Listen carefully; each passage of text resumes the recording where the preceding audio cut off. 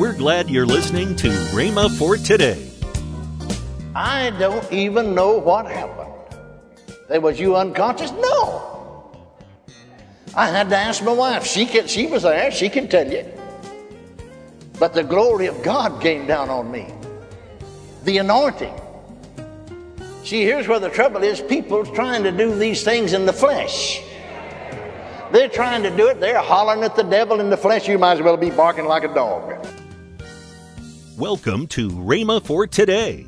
Kenneth E. Hagin continues his teaching, Taking Your Place, next on Rhema for Today Radio. Also, later in today's program, I'll tell you about this month's special radio offer. Right now, let's join Kenneth E. Hagin for today's message. Let's get down to this. Let's just skip over some of this, get down to some things the Lord wants to share with us.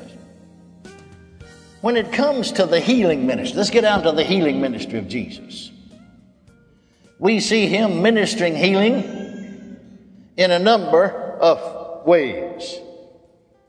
Now notice this, that the body of Christ today is the church. And Jesus now has become the head. And Jesus is continuing to do in the Acts of the Apostles, you see him continuing to do and to teach the same thing that he began to do and teach as recorded in the four Gospels. He's doing it through his body, the church. Hallelujah. You don't go very far into the Acts of the Apostles until you see Peter and John going into the gate called Beautiful. And there sits a man there that's crippled. He's asking alms or begging alms. And Peter said with John, look on us. Fasten your eyes on us or look on us. Well, he's not bragging on himself, not talking about look on us who we are. He's talking about look to us because we've got something for you. And so the Bible says the man looked upon them expecting, and that's exactly why he said what he said to him, is to get him to expect to receive something. Expecting to receive something of them. And Peter immediately said, silver and gold have I none, but such as I have, give I thee. In the name, hallelujah, of the Lord Jesus Christ, arise and walk. He took him by the hand and lifted him up, and immediately his feet and ankle bones received strength. And he went into the temple leaping and walking and praising God. Hallelujah. I said hallelujah. Well, the multitude came together. They knew about this fellow, lifelong cripple, sitting there at the gate begging alms. They ran together. Peter said, why look on us? As though by our own power or our own holiness we'd made this man to walk. No, blessed be God, it's because Jesus, the head, is still doing what he'd always done. What he began to do. Amen? I was holding a meeting right here in the state of Oklahoma in the year of 1951. In the latter part of July, a camp meeting, a sectional camp meeting for the Assemblies of God. They put up a tent in the city park in Hugo, Oklahoma, a sectional meeting, and invited me to come preach every night and minister to the sick. Well, in those days, I'd preach and then give an altar call, sent people to be saved and filled with the Spirit, and then I'd start a healing line. I'd sit in a chair on the platform, and reason I did that is you'll last longer. After you preached an hour, you give out after a while, and when you get tired, the anointing will lift from you. And so I sat in the chair. Well, I'm ministering to these people, and I saw this lady coming, and she had a little child in her arms. Finally, when she got down to where I was, she had that child, shot her up under her arm like sack of flour, a sack of salt, or a sack of sugar or something. And I could see that child's little old legs just a-dangling like that, like a rag doll. I took the child from her arms and set it on my lap. And I said, 1951, you see, before the Salk vaccine. How old is this child? She said, about 4.5 years old. Well, I said, I suppose, the child had paralysis, you see. And she said, yes, when he's 14 months old. And the little boy, 14 months old, those little old limbs are still no bigger than it was when 14, wasn't any bigger around than a stem and dangling. Well, I'll tell you the truth about the matter. I don't even know what happened. Was you unconscious? No. I had to ask my wife. She was there. She can tell you. But the glory of God came down on me. The anointing. See, here's where the trouble is. People trying to do these things in the flesh. They're trying to do it. They're hollering at the devil in the flesh. You might as well be barking like a dog. Amen. Well, somebody said, what if we do it in other tongues? Well, you can speak in other tongues in the flesh. You might as well be barking like a dog. Not going to do a thing in the world. Amen. But you see, the head of the church operates through the body by the Holy Ghost. He's not here in person, but Paul prayed for this church at Ephesus that they'd know, the eyes of understanding being enlightened, they'd understand this power that raised him from the dead and set him under his own right hand. And I'll be honest with you, the glory of God came down on me. I couldn't see a thing, like he was in a cloud. I heard people hollering, and when it lifted, I looked around, that little boy was running up and down the platform. Just running up and down the platform. Healed. Healed. Jesus continued to do what he began to do. Hallelujah. Well, we had a little old tent, just a small meeting, sectional convention, a little tent about 60 feet wide and 120 feet long. We didn't know so many people were there.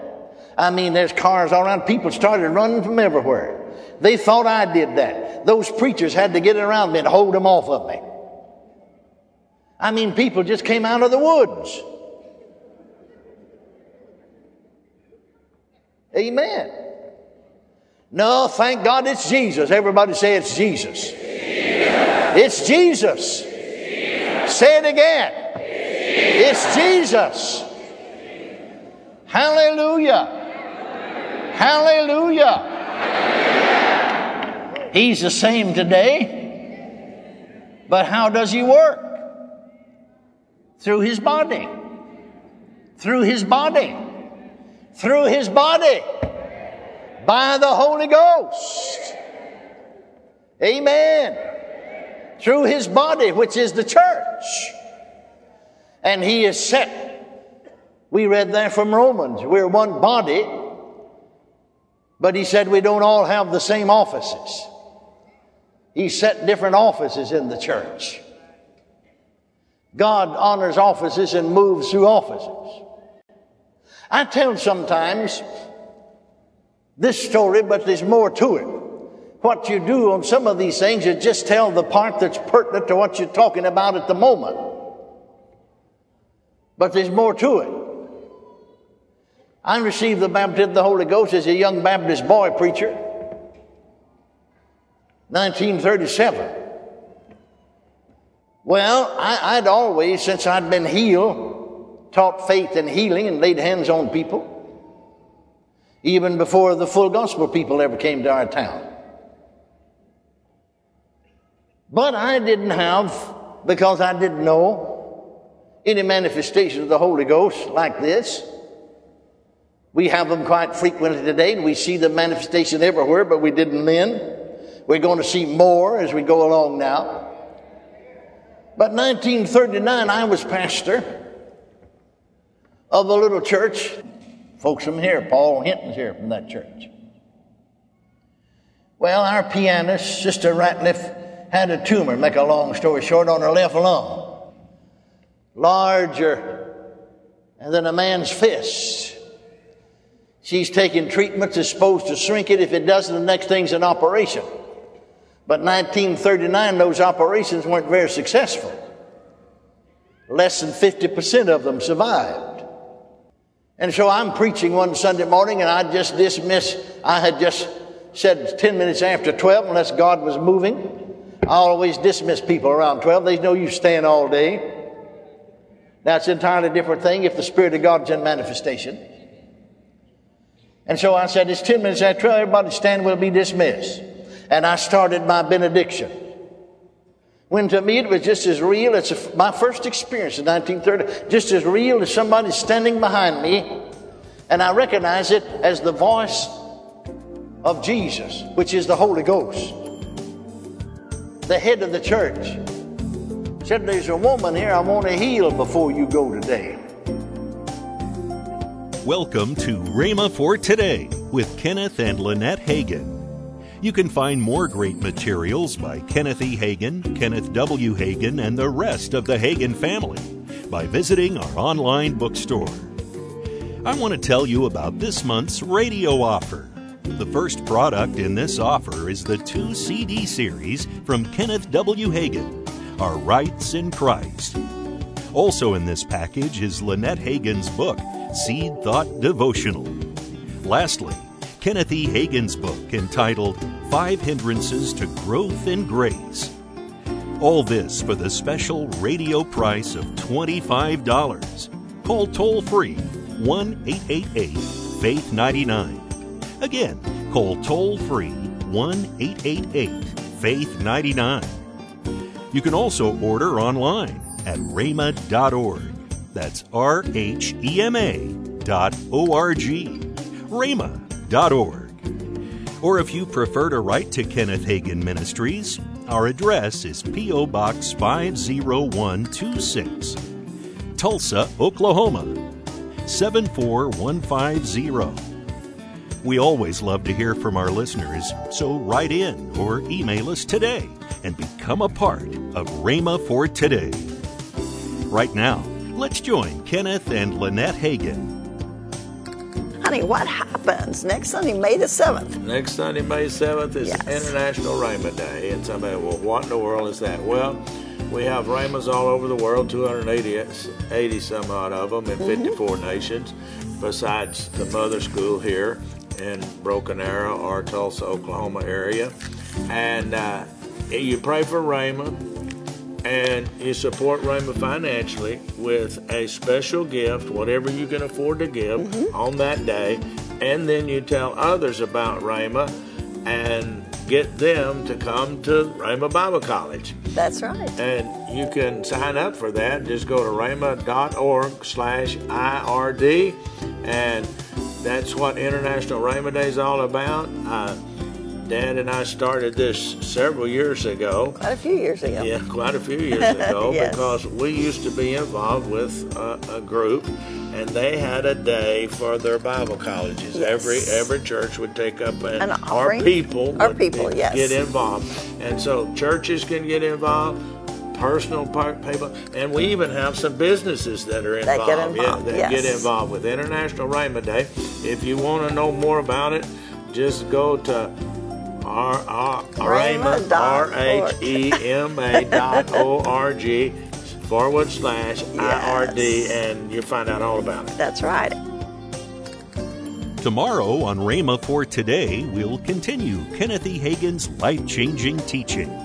That's next time on Rhema for Today with Kenneth and Lynette Hagin.